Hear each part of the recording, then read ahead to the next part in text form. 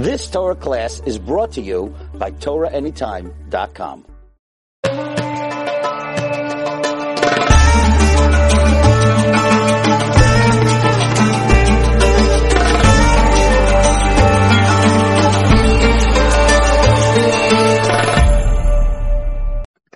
Hi everyone, Devorah here, and I'd like to welcome you to my channel. And if you are new here, please consider subscribing. This way you can be notified of all the upcoming shirim and join in on the fun. And speaking of fun, please join in this mitzvah and share it with someone. And today, I'm really excited for today's guest, guys. He was featured in my docuseries and the book, The Last Anusa. My guest is an American Orthodox Rav, public speaker, author, prolific researcher, and he's a pulpit rabbi who has a global following and is one of the most popular English-speaking Torah teachers in the contemporary Jewish landscape. His shirim can be found on Torah Anytime, the OU website, Kol Brahma Radio, Shas Illuminated, Hidabrut, Hazak, and YouTube, just to name a few.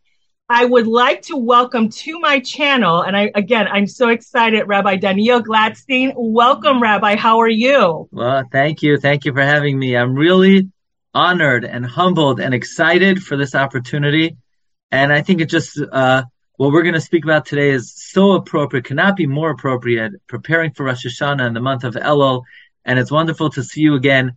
And actually, I'm so grateful that you came to our family bris a number of years ago. And I remember. To get right into it, you came with the jewelry that dated back to the Inquisition. Which I have more, by the way. There's a ring, which I don't know if you've seen it. And I have to have you see it because I don't know anyone who's as learned as you are in this area. And the ring is comprised of a number of, it forms a letter and it's hidden to the naked eye, but within the eye, there are two luchos and the staff of Moshe in it. And this ring is clearly very old. And I know you'd be excited to see it because I know you're so into the history of all of this. Yes. Thank you. Thank you very much.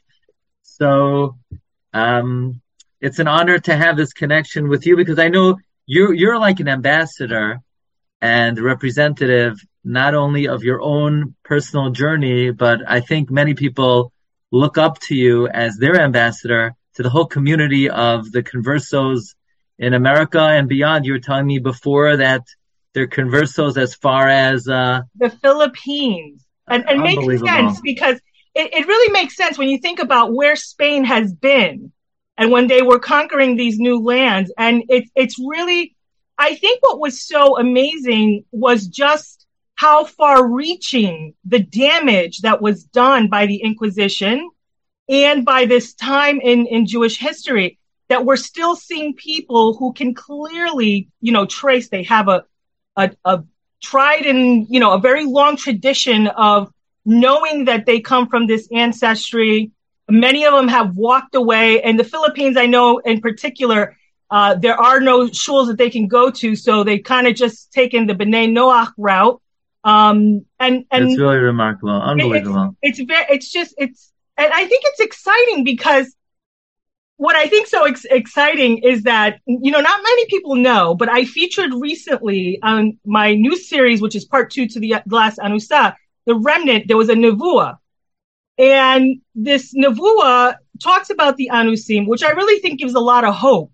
I think it gives a lot of hope in that it's, there's a portion that says that Hashem will wake them up like the dew, which is really great because it means that we don't have to do anything. Hashem will do it all, for them.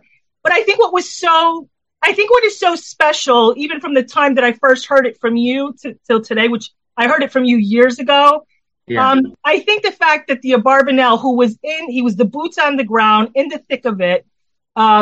He gave this nevuah, and I thought it was so special because even he saw that one day they will come back. And I feel that B'siyata Dishmaya, that's what we're seeing now, that we're seeing that prophecy come to life. What do you think about all of this? Yeah, I think for the sake of the audience, it's worthwhile to just reiterate what this prophecy is. And I just, before our meeting, our interview, I took out my Abarbanel on the Trei Asar, and in the last verse in Ovadia, the last 2 verses of Ovadia, we have a pasuk that says that the exile of the Jewish people that reached all the way to France. And then the Ovadia says the exile of Jerusalem. And the Abarbanel says the most prestigious of the families of Jerusalem were descendants of King David and the tribe of Yehuda. Asher Besfarad, they were exiled to Spain. So the first thing we have to realize is that Spanish Jewry were really the crowning glory of the Jewish people. The ancestry of Spanish Jewry dated back and traced back their lineage to the Shevet of Yehuda, which is the greatest of all the tribes, and to King David himself. And the prophet is saying they will eventually inherit the cities of Israel and come back to Eretz Yisrael. And the Abarbanel is troubled. How could the prophet say that the Jews of Spain will inherit Israel? There are no Jews in Spain. They're all gone. And this he wrote more than 500 years ago. There are no Jews in Spain, almost 600 years ago. And the Abarbanel writes prophetic words that you refer to. Ve'ulai, he says perhaps, Shekivan Gamkain, that it's referring to El Bnei Yisrael Asher Yatsu Miklal Hadas, to the Jewish people that were converted. Now, tens of thousands of Jews were converted in Spain. Actually, what's not emphasized so much is that in 1391, 101 years before, 200,000 Jews were forcibly converted in Spain. And then in 1492, tens of thousands of more Jews were forcibly, well, it's interesting. 300,000 Jews were forced to leave Spain, and hundreds of thousands converted again in 1492. Actually, this week I had the privilege, I visited Rabbi Beryl Wine, and I just heard on one of his recordings, and there are different accounts of this, but today in Spain, 90% of Spaniards have Jewish blood. Could you imagine? I believe that. I really 90%. It's amazing. And it's funny because you touched on this on your trip years ago about when you're walking around, you're going to see people with Jewish blood. And I remember when I was there, which, by the way, I don't know that I would have had the koyak, was it not for your shiurim, to give me the hizuk to go. Yeah. And, by the way, we hope to go back there this summer to Spain and to Portugal, and then perhaps to Amsterdam, because many of the conversos. I have a set of great grandparents that were there. Clara Rachel, whose family died in Portugal in the Inquisition. She escapes to Amsterdam, where she meets up with my great grandfather Moshe Levi. And together, they lived the life of Judaism. They came to Curaçao. She had an amazing journey, and I hope to feature her story as well on the Remnant, because it really, I think where there's a Clara Rachel, there's a lot more behind them. And these stories, you have to imagine what life must have been like. By the time 1492 comes into play, like you said, there's already 100 and some odd years of this. They're born into this system already. Yeah. And we were having a conversation the other day about this misnomer, the golden age of Spain. I'm going to be talking about that with another rabbi, and we're going to, Bezrat Hashem, we're going to do a feature called the not so golden age of Spain. Yeah. So I'll leave that for other scholars, but the history of Spanish Jewry was one of persecution, pogroms, forced conversions, and there is really only a brief respite for 200 years. And when we say respite, that's ironically in the year 711, the Muslims came up through the Strait of Gibraltar and they conquered much of the Iberian Peninsula. And actually we had more respite under their dominion than under the Romans and the Christians. And that's also another very interesting subject, how we don't think of it this way, but the original Christians and the Roman Empire were barbarians, they were pagans. And the Muslims were the cultured scholars, philosophers, mathematicians. It's true. And then all of a sudden, it just changed on a dime. The entire mindset and manner of the development of Christianity, the Christian world became educated, they became cultured, they became developed, and then the Arabs were just the Muslims were stuck in time, frozen in time. So in 711, the Muslims conquer the Iberian Peninsula, but then Ferdinand and Isabella, their dream of reconquista, of reconquering the Iberian Peninsula, I think in 1478, they conquered much of the Iberian Peninsula, and there was only one last stand. I think that was Granada. And then in 1491, they conquered Granada. And Ferdinand comes back. He says, Bama Eretza Elokim, how can I appease God? And I'm going to come back to Ferdinand, but I just want to mention the prophecy of the Abarbanel. I got sidetracked. Abarbanel writes that these Jews who left Judaism, mitokef hatzaros, from the force of their pain, the hashmados and conversion, v'nisharu b'tzarfas, and they remained in France with the Sfarad. By the way, you think it's not only Spain. Rabbi Wein said 40% of Western Europe has Jewish blood. I believe it. And I tell you because, like, I remember when I came out with the last Anusa, the docuseries that was featured on YouTube, and people from France, Italy, they were contacting me and saying, don't forget us too. And I'm thinking, this is like mind blowing. This is just like, they are everywhere. And I'm saying, like, we need to, like, I don't know, Hashem, and that's why I was so glad when I saw this nevuah that Hashem will wake them up like the dew. And I feel like that's what's happening, that's what I'm witnessing, is this wake up call and people's hearts just being illuminated with this realization that this was not, the Christianity was not their minhag, that they came from the Jewish nation and they want to return to the Jewish nation. And I'm praying so hard that Hashem will help me to bring these stories out, to let Klal Yisrael know that your brethren are out there and they want to come home. So I'm so glad that, first of all, that I'm able to witness this, and then for Hashem to bring Rabbanim who are educated in this. I mean, it's a very exciting time in this nevuah. I can't help but tell you what an important role you play in the history and the development and the future and the destiny of the Jewish people, that you're bringing your story to life, but your story is reflective of thousands, hundreds of thousands of other stories.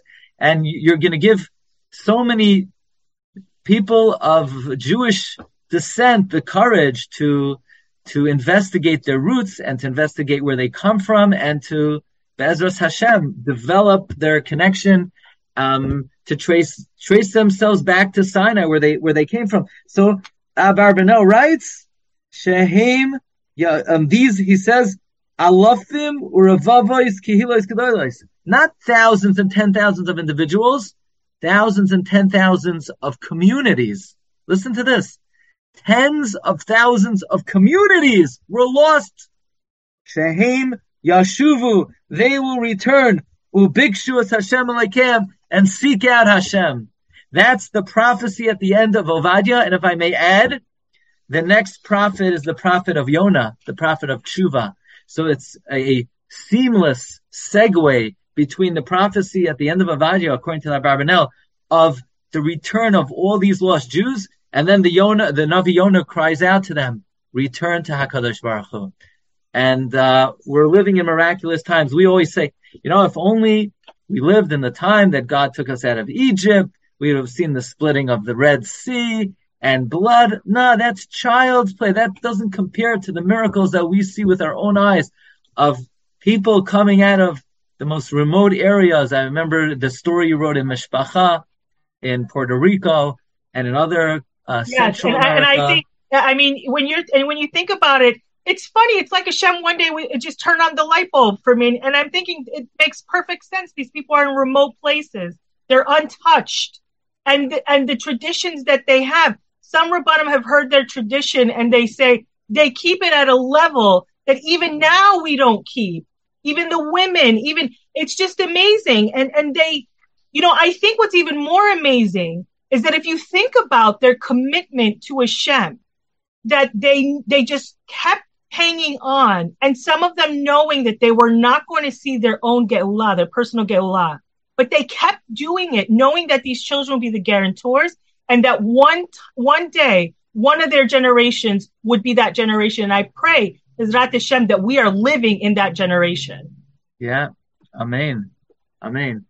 And, I think it's important to know, to recognize that whatever we read in the prophets, everything is alluded to in the Chumash, in the Bible, in the Torah. So it occurred to me today that it has to be that this prophecy of the Abarbanel must be found somewhere in the Chumash. And not only is it found, the time that it will occur is basically blatant. The Vilna Gaon teaches us a tradition.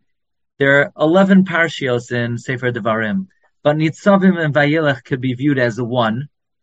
And therefore, if we have 10 parshios, each parsha corresponds to another century of the 6th millennia. We know, according to Jewish tradition, we're now in the year 5782.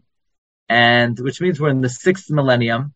The Vilna Gaon teaches the 10 parshios of Sefer Devarim correspond to the 10 centuries in the 6th millennium. So Parshas Devarim is the year 5000 to 5100. And then Va'eschanan is 5100 to 5200.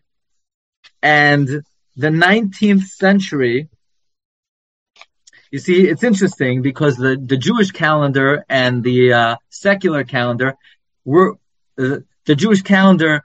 There's a little bit of interesting trick to help convert a Jewish date into a secular date. You add the year 1240. So let's say the Spanish Inquisition, according to the Jewish calendar, occurred in the year Beran, Beis Reish Nun, which is 252. So if you add 1240 to that, you get 1492. So the parshios of Devarim, and this we write about in our humble sefer on Elul and Rosh Hashanah, called the Mystery and the Majesty. Which, by the way, we're going to get to that in a second, because if you guys, first of all, this whole interview is just treasures upon treasures. But I'm literally going to give you a treasure for Rosh Hashanah in a few. We're going to get to that, but I want to hear this Nevuah and where we are. Okay, so I want to share with you.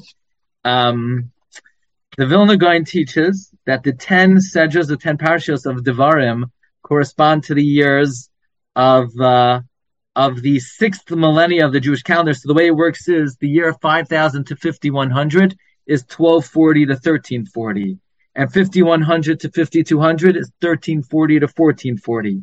So that means Parshas Kisavai, which is the parsha of the Tochacha, the stern rebuke and the stern admonitions and punishment, that correspond to the year 1840 to 1940, which cannot be a more graphic description of the year 1840 to 1940. You have World War I, which is the greatest upheaval in the history of the world. World War I. And you have the onset 1939-1940, the beginning of the Holocaust. And then Parshas Nitzavim will then continue to describe the Holocaust. And if you look in the verses in Nitzavim, you have God got angry at that land to bring all the curses that are mentioned in the Sefer, and God cast them off the land, be'af, in anger, uv'chema, and in fierce wrath, uv'ketzav gadol.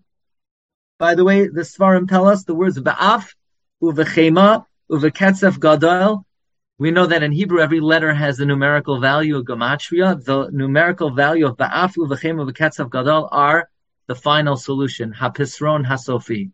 So that's an explicit allusion to the Holocaust.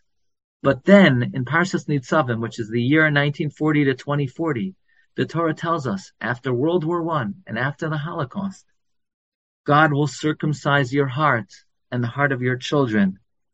The Pasuk says, Ki lo sishachach mipi zaro. The Torah will not be forgotten by your descendants that may have forgotten the Torah for 600 years, since 1492. That Torah will not be forgotten. And the Torah says, V'shavta ad Hashem Elokecha.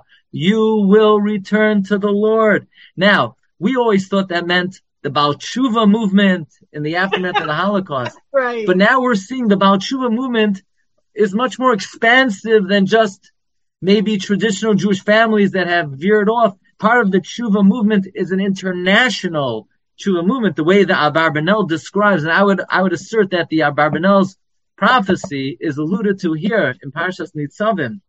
And this explains something amazing if you give me another moment. Take all the moments you need.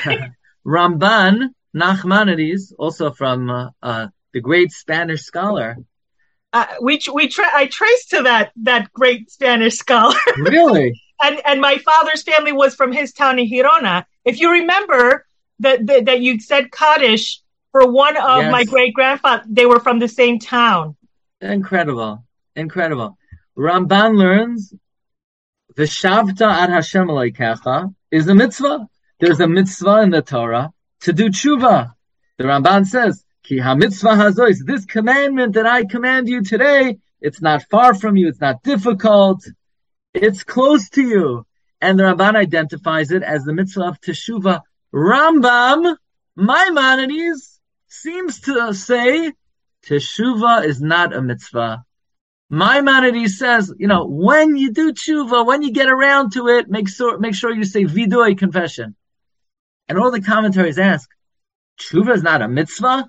The Torah says, you will return. How could Maimonides learn tshuva is not a mitzvah? It's just when you do it, you should confess.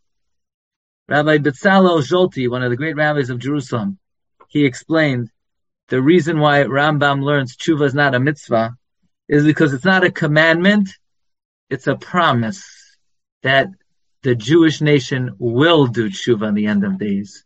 And the exciting thing is that tshuva is only for the Jewish nation. Yes, it's only for us. We've explained this many times. But according to the Rambam understands teshuvah is a promise that God makes to the Jewish people that in the end of days we will return. And therefore it can't be a mitzvah.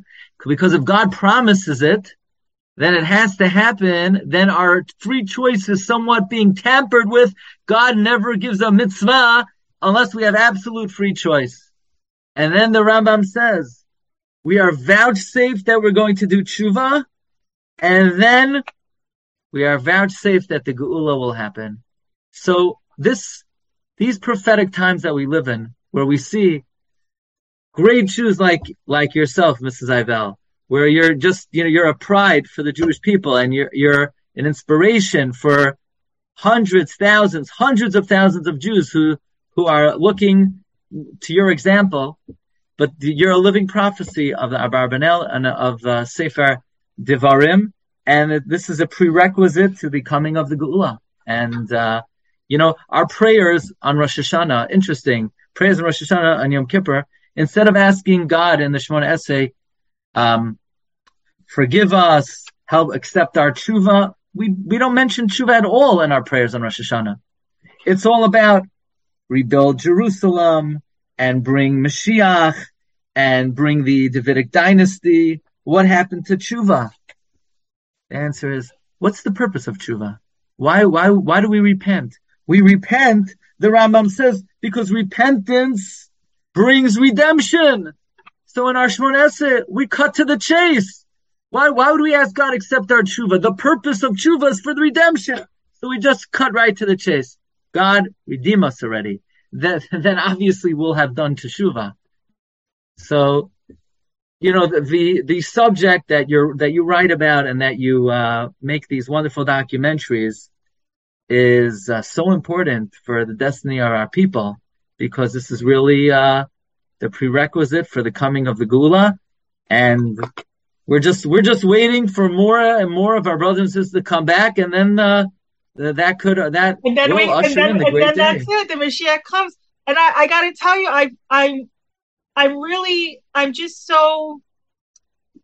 I'm awestruck. I don't even have words to articulate what it has meant to me for Hashem to allow me any part in any of this. As you know, I started out on the journey to investigate my own family.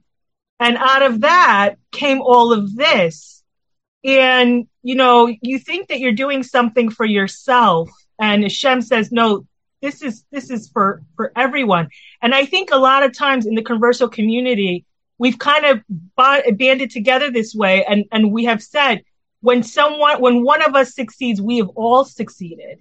And I think, it's so beautiful to even hear my own family talk about when they were smuggling Jews in from Spain and Portugal, that it didn't matter that they were from France, Spain, Portugal. They were all one and they were all in the same boat. It didn't matter. And I thought this was just such a wonderful thing. And to this day, the community, they don't act for themselves. Every decision is made for the community. And I'm thinking this is such a beautiful thing. And I pray that this is in the blood, in the heart of every Anus, that they would now hear the voice of their ancestors calling. The blood of their ancestors has been crying out from the grave to Hashem, and Hashem has heard those cries and remembered them. And I pray that this would be the time that the awakening will happen. Amen. Amen. You know, it's interesting, even in the liturgy of the Slichos that we're going to say in Elul and in the Tfilos of the high holidays, there are additions or allusions to the great tragedy of the Inquisition. You know, one thing we always have to learn, Torquemada, the Grand Inquisitor, he had Jewish blood. Yes, he did. And that's a very important lesson, because we are always our own worst enemy. You know, whether in Russia, what Russia could not do to the Jewish people for 150 years, the Bolsheviks, who were mostly Jews, you know, the joke was, all the Bolsheviks are Jews except for Lenin, even though Lenin, they didn't know Lenin had his grandfather was Jewish. And the Bolsheviks eradicated in 10 years any vestige of Judaism. That's always been the fate of our people, our biggest enemies. And it's the same in American Jewry. The greatest threat to Judaism in the United States of America are the breakaway groups who try to change the tradition of Jewish observance and all under the guise of enlightenment. Under the guise of enlightenment. So the same thing happened in Spain. And, you know, one of the al-Khaits that we say on Yom Kippur, we say al-Khait shechatanu lefanecha be'oines uveratzain, for the sin that we sin before you, for coercion and willing sin. And one of the great rabbis, Rabbi Shua Leib Diskin, explained this was added because of the Spanish Inquisition, where you had Jews who began serving other religions because of coercion, and then the Ratzon, ultimately they did it willingly. So it's amazing to see where the effects of Spanish Inquisition has crept into our liturgy. In one of the Slichos, we say, Aseh laman ba'e shuvamayim, act, God, for the sake of those who came into the fire. One of the great Rabbi Shaul Brach explains this is he cites Abarbanel, who, by the way, Bet Yosef, the Beis Yosef, Rabbi Yosef, refers to Hanesher Hagadol, the great eagle, one of the most important personalities in our history. He would say that in time of the Inquisition, people felt that giving up their life was such a great mitzvah. They did it bizrizut. They ran to do it. So we say to God, act on behalf of those who came into the fire, who jumped into the fire. So this all played a role in our liturgy. But one thing we do have to give credit to Ferdinand and Isabella, and I always like to say, you know, even though they figure they're going to destroy Judaism and they're going to wipe out every vestige of the Jewish people, but we know that the Spanish Inquisition came to, the expulsion was set for Thursday, August 2nd, 1492, and on August 3rd, 1493, 3 ships set sail. My grandfather was the captain of that ship. Unbelievable. Really? And by the way, not only was Columbus my grandfather, but I have found out that Rabbi Abraham Senor was also my grandfather as well. So it's just amazing. I wonder sometimes if my Alta Zetas are up there saying, who would have thought that we would have a common granddaughter? But I'm telling you, it is so overwhelming even to know that information, to know how close that you are to this Inquisition. Because when I think about my own journey, that I was told nothing about my family, I was in the dark, not raised in Judaism, and for Hashem to wake me up, dafka, in this particular area, and to confront my family, it just lets you know there is a Hashem. He really is running the world, and it's not an accident what's happening to you right now. And it should give you great hizuk that Hashem is in control. But it's amazing that you're able to access this information and connect yourself so many hundred years back, because Jews of Ashkenazic descent, whose families like ours went through the Holocaust, and everything is destroyed. That is the one great thing. We cannot connect back. We cannot connect back all those centuries. And privately, I'd love to show you some of these lines, because you can start to see even the Jewish families who were marrying within each other in Spain. It's a really wonderful. It's like you said, they were all in it together. They were just marrying each other. And but this is what the Catholic Church has done. They kept such tight records.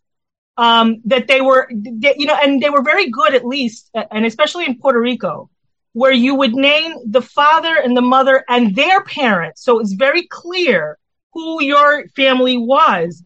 Now, for me in particular, there was so much endogamy within the family that it was really easy to trace. And Columbus, I think, appears more times than any other. I think Colonimos probably, that Colonimos line and the Levi line probably is like second. But Columbus appears more times as my grandfather than any other, more than my mother appears. So, wow. Unbelievable. So, and the irony of history again is that they try to wipe out every vestige of Judaism, but they were the ones who discovered and paid and commissioned your and did not allow us to marry into the true Catholics. We could only stay within each other. So in many ways, they did us a favor. So they commissioned the discovery of the greatest haven that the Jewish people has ever had, the United States of America. All the yeshivos, all the Torah learning, all the kollalim, all the shuls owe a great debt of gratitude to Ferdinand and Isabella for commissioning Columbus. So, they thought the Inquisition, the expulsion, was bringing an end to Judaism. Little did they know they're the greatest architects of Torah in the history of the world. Every yeshiva should have a big plaque, courtesy of Ferdinand and Isabella. So I want to say thank you so much. We're coming to an end, but before we get to an end, I want to talk about now, guys. First of all, if you thought this was amazing, I promise you there's so much more where that came from. I'm going to be putting on some links to where you can see the Rav, but there's also another link. And I'm telling you guys, you have to get out. And now I got this book because the Rav gifted it to me years ago when it first came out. And we kind of did a book swap, right? And this is my little book, right? This is my little book. And this was his book. So I must say, Mehila, ahead of Yom Kippur, because I feel like you got the short end of the stick. I got the better deal here. But I got to tell you, this book, guys, first of all, it opens up with a powerhouse, get it before Rosh Hashanah. I promise you, it is worth you getting this book. Cut to the front of the line, no pun intended. And I don't want to give away the beginning. But if you want to learn the secrets of how to get yourself to the front of the line, this book has it. And it's not a book that you'll read one time and it's over. I've already pulled this book out. I think this is the third year I'm going to be pulling this book out since it came. It is your must. It is like your guide to Rosh Hashanah and all the Hagim that are coming up in the high holidays. And I pray, Bezrat Hashem, that we can have you back on to talk about your other book that speaks about Hanukkah. But this book, it's just, I don't even know where to start. It's such a great book. I highly recommend, no matter where you are, whether you are in the conversion process, whether you've converted, whether you are very learned, this book is for you. It's put out by Art Scroll. Again, Belinetta, I'm going to put some links. The Rav has so graciously given us a discount code for not only 10% off, but for shipping. I'm going to have that code in the description box. So please check it out. I promise you it is worth it. And I want to thank you again so much, Harav, for coming out, for imparting words to this community. I pray that Bezrat Hashem, everyone who is out there, and I know many of you crying and waiting for your return, please continue. Hashem has heard you. He is hearing you. Please, I promise you that wherever a person wants to go, Shemaim will say amen. They will help you. And b'siyata d'shmaya, you will find yourself to the mikvah and return home. Together with us in Israel. I want to bless you. Hashem should give you strength to keep up your amazing work, your inspiration, and a pride for our people. And may all your whole community continue in their holy path. And as they continue the holy path, we will all usher in together the coming of the great day of the redemption of our people. And Be'ezus Hashem will all return to Yerushalayim, that's where Spanish Jewry began from. They all came from Yerushalayim. Amen. Again, I want to thank you for coming on again. Please subscribe to the channel if you've not done before. And Bezrat Hashem, he will bring more great rabbis on to speak about this, especially for this community who is in such need of this kind of hizuk. Thank you, everyone, for tuning in. I hope this series has blessed you. And I pray that we'll all be together again soon. Bezrat Hashem. Amen, amen. Thank you very much. If you've enjoyed this video or know someone who would, please share it. Sikul Mitzvot.